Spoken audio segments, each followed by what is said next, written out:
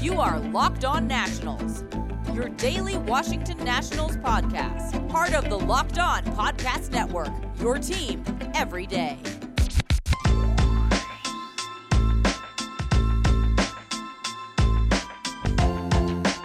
Hello everybody, Josh Neighbors here for the Locked On Nationals podcast. It is June 28th, 2021, and on today's show we discuss the Nationals and Marlins series. We discussed the first game of the series because it took place on Thursday. That was on Friday's show, but we'll talk about the Friday, Saturday, and Sunday games on today's show and look ahead for the Nationals at what they have coming up today because they have a single game against the Mets today, so we'll discuss that and more on today's podcast.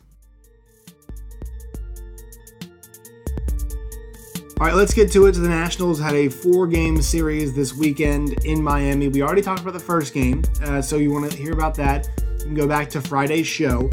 But the Nationals won first game 7-3, and we'll discuss the rest of the weekend series. So I would say a split, was not what the Nationals were looking for, especially considering the fact they won the first game of the series, but they end up getting a split. Nothing that really hurts their momentum altogether, I would say. I think it's worth noting that obviously they were coming in playing really good baseball. And to have this happen, once again, doesn't stop their momentum totally.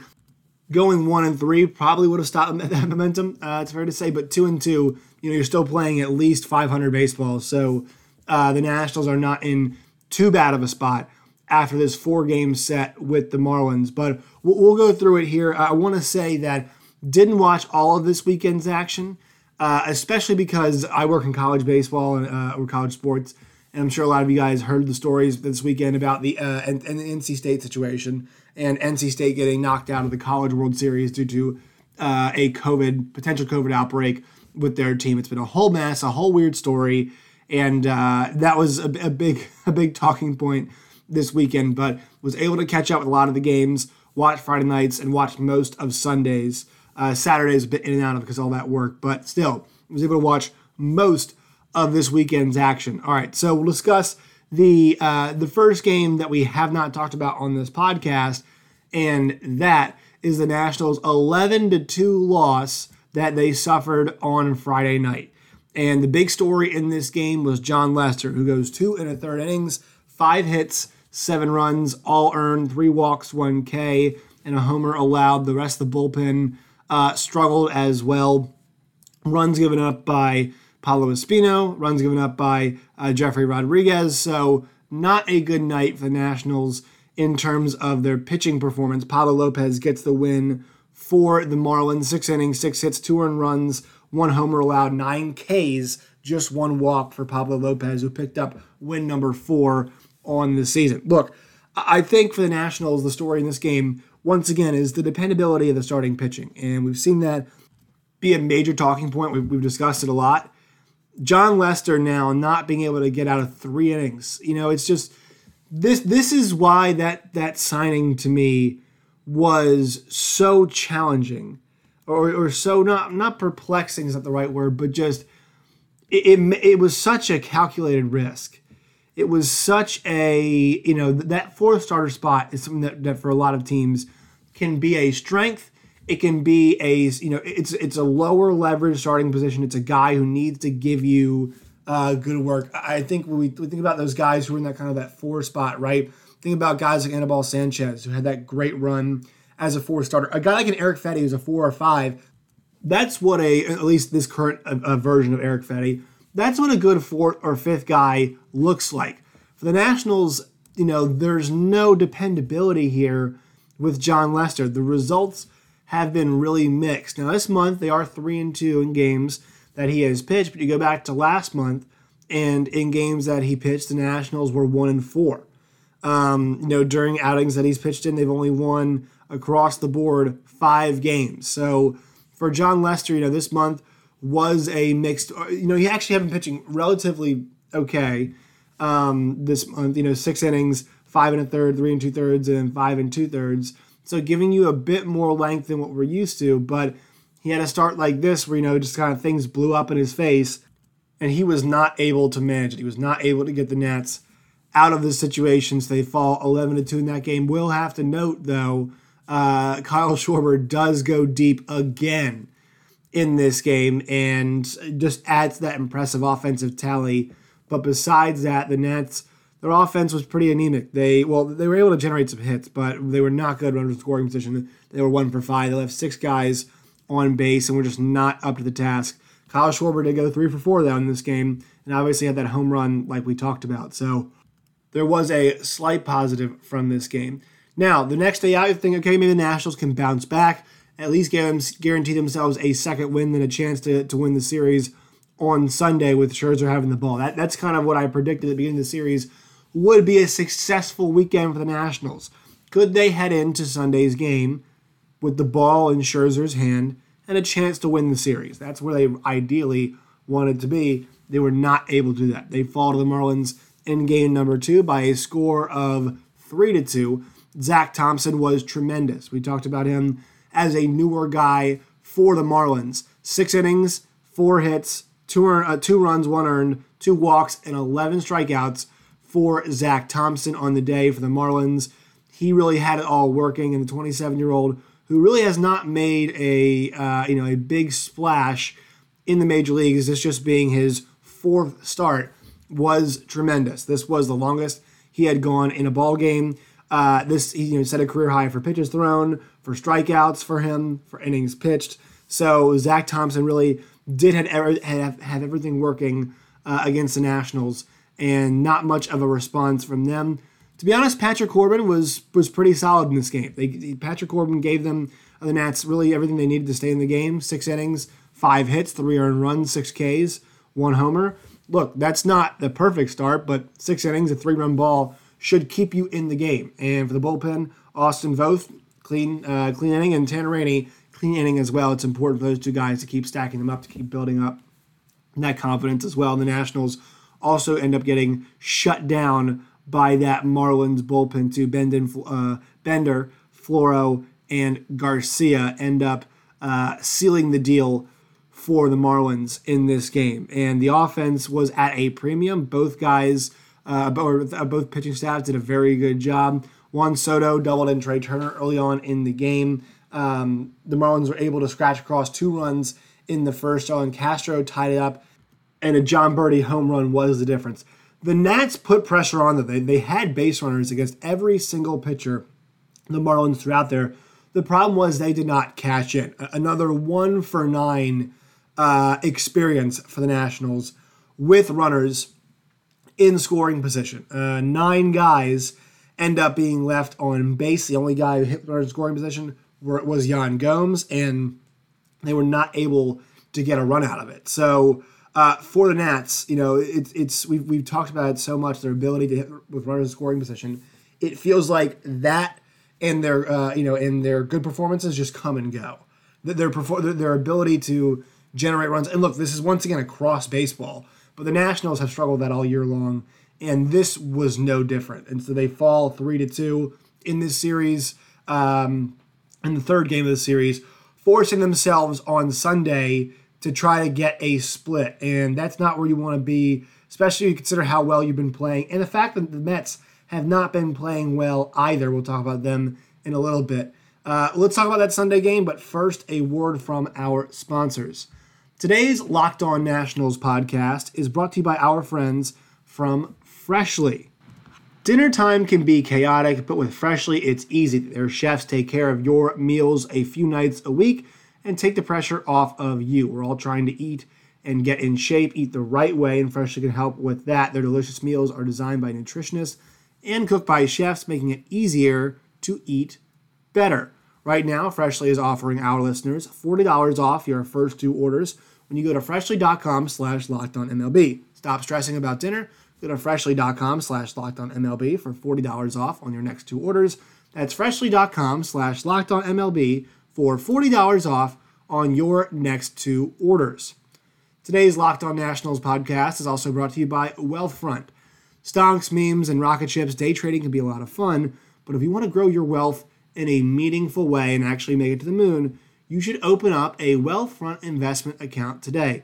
Decades of data shows that investors that trade individual stocks underperform the market every year. In fact, only 1% of day traders actually beat the market. The odds are not in your favor if you're doing it alone. Team up with Wealthfront instead.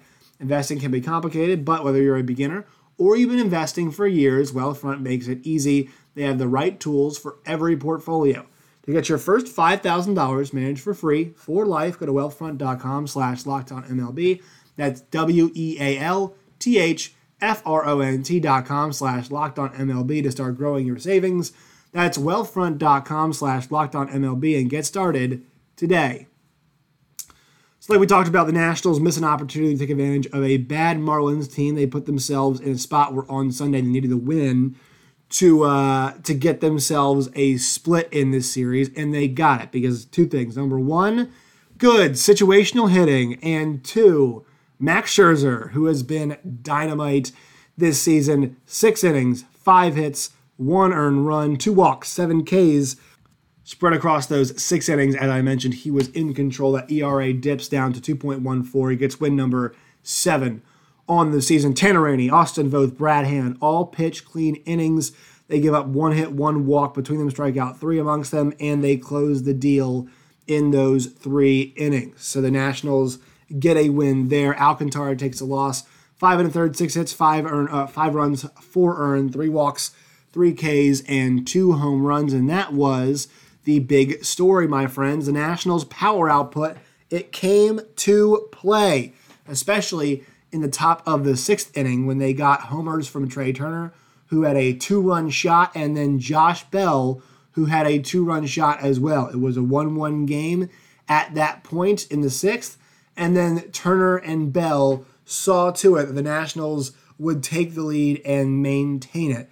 And it's good to see Trey back on the home run train. We had talked with Matt Weyrich of NBC Sports Washington, and it was noted that Trey had said when he was at that 10 home run mark that he felt like his power was a bit of a fluke this year. He said, I'm not going to keep up a 10 home run pace. That's fine because he's been all-star worthy besides that, and I'll talk about that in a second. But he was able to display a little bit of that power today. So it was really good to see a bit of that power come back. Now, not that it's necessary that he has to be hitting for power, but it's good to see a bit more of that pop return. And then Josh Bell, too, who feels like he's really turned the corner this month, right? It feels like Josh Bell is at a point right now where he's beginning to get comfortable on the season. He's hitting .229, which you might say, hey, that's pretty bad. But this is a guy to come back off of COVID, right? Off the COVID break, hit 113 in the month of April, hit .264 in the month of May, and now he's hitting .277 in the month of June. I'm not saying you can just completely discount that bad month that he had, but I do think it's fair to wonder, about how affected he was by COVID. And look, the last 4 games especially, he's only struck out twice, so those strikeout numbers for him are down. You love to see that for Josh Bell. And now moving forward, can he keep that up? Because he's in a good position right now to keep helping this team drive in some runs. They grand slam the other day in Philadelphia, and he and Zimmerman, they're trying to keep those two matched up at first base, and in the aggregate provide some really good offense between those two guys at that position, and they've begun to do so. So Josh Bell's emergence and Kyle Schwarber's continued, it's slowed down a bit, but still, his productivity at that top of the order has really seen this Nationals offense get a new dynamic. Now, we already had this, we talked about it. They have to be better on the whole with runners in scoring position, but as kind of a general thought, I think people would agree the Nationals offense is a lot more pleasurable to watch now than it was a few weeks ago. It feels like they're beginning to find their stride more consistently. Now, not consistent enough. We saw that this weekend, but they feel like they can bring the offense a bit more consistently on a game-to-game basis than they did earlier in the season. There's no debating that right now. I do want to mention that I did see the All-Star voting, and a couple notes here. Everybody's been talking about where things stand with the All-Stars, and look, Fernando Tatis is really awesome. He's great. Brandon Crawford to me is the best. He's the most complete shortstop in the league at this point, right now, or in the National League rather.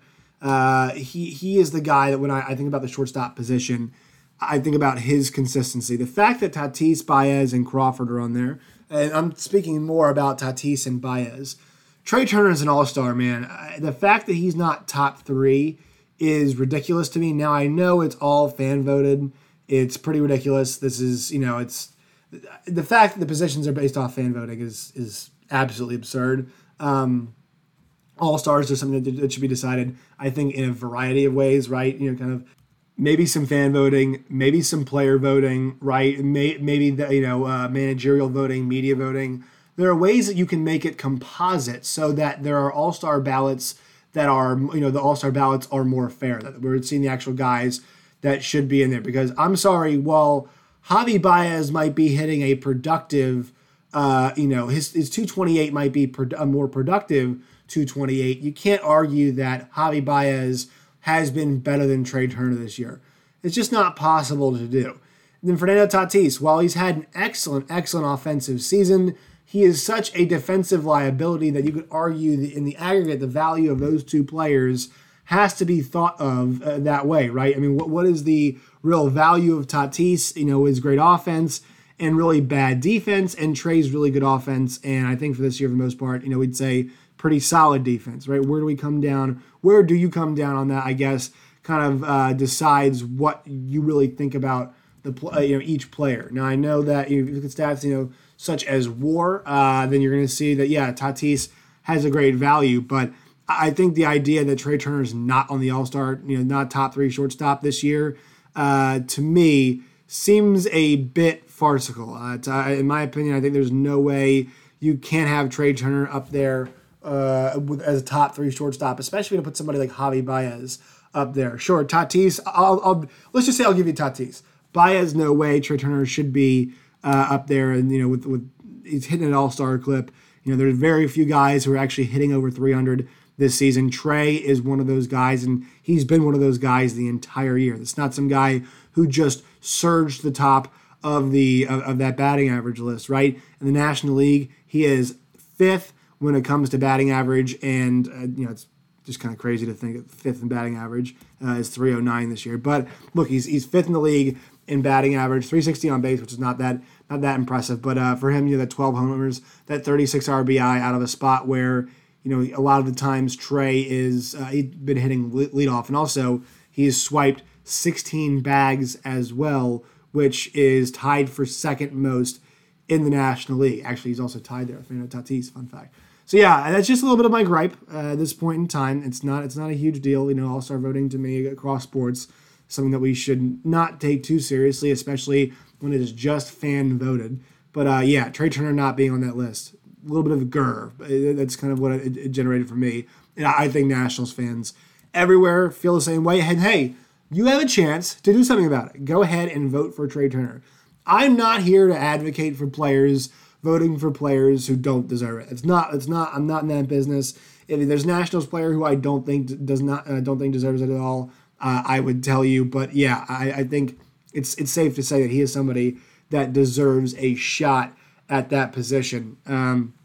Also, other Nationals that you are seeing right now, Juan Soto is 6th in the outfield voting right now, and so that's where he stands in that. There are no other Nationals at the positions right now when it comes to that part of the voting equation. So Trey Turner, Juan Soto, the two guys that you'd expect to be out there. Obviously, one having more of a down year.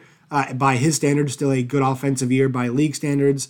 No doubt about that, which is really funny to think. Down year Juan Soto, still, especially this season, still a very good year. I mean, he's hitting in the 260s, 270s. In a season like this, that's still very good. Those two guys on the All-Star ballot. Just wanted to check in on that, let you guys know that's where that status was. Should have some more injury news coming up too. Steven Strasburg and Daniel Hudson, they hope to get them back here pretty soon. We'll check in with Matt Weyrich to get the latest on that later on this week. Hopefully, and the Nationals will see those guys come back. All right, let's take one more quick break and we'll discuss the Nationals' upcoming game with the New York Mets. A single game here on a Monday, but first, a word from our sponsors. Today's Locked On Nationals podcast is brought to you by Built Bar. Built Bar is the best tasting, best for you protein bar in the game today. Go to BuiltBar.com to check out the 9 available flavors that they have right now. They've got coconut, almond, cherry, raspberry, mint brownie, peanut butter brownie, double chocolate, salted caramel. All those flavors are delicious, and they are available right now at BuiltBar.com. You go there, use the promo code LOCKED15. That's LOCKED15, LOCKED15, and you'll get 15% off on your next purchase. Once again, BuiltBar.com, promo code LOCKED15 for 15% off today. All right, so how things sit right now in the National League East, the Washington Nationals are just 4 games back of the New York Mets. The Mets sit at 40-33. The Nats are at 37-38. The Braves are 37-40. Phillies 36-39. And the Marlins are 33-44. So the Nationals right now are in second place, sole possession of second place in the National League East at 37-38. They are 7-3 in their last 10 games. The Nationals now have a minus 12 run differential, which has improved vastly over the course of the season. The Mets are 40-33, plus 19 run differential. They are 4-6 in their last 10 games, and these two teams meet today for a rescheduled contest. The Mets are coming through as they head down to Atlanta. The Nats, this is the first game of a 7-game homestand coming up. They've got 1 with New York, 2 with Tampa, and then 4 with the Los Angeles Dodgers before they head out west for the Nationals head out west, that is, for a West Coast road trip. So big games coming up here, 7 games against all teams that if the season ended today would all be in the Major League Baseball playoffs. So obviously it is a big stretch coming up. For the Mets today, it's going to be Jerad Eickhoff on the hill coming in. You know, this is a guy that they brought up from AAA to make some starts for them, so they're going to use him again today. The Nationals obviously lost Erick Fedde. He is hitting the 10-day IL with an oblique strain. So when they lose, losing him, that's a big issue. They've promoted Andres Machado from AAA Rochester.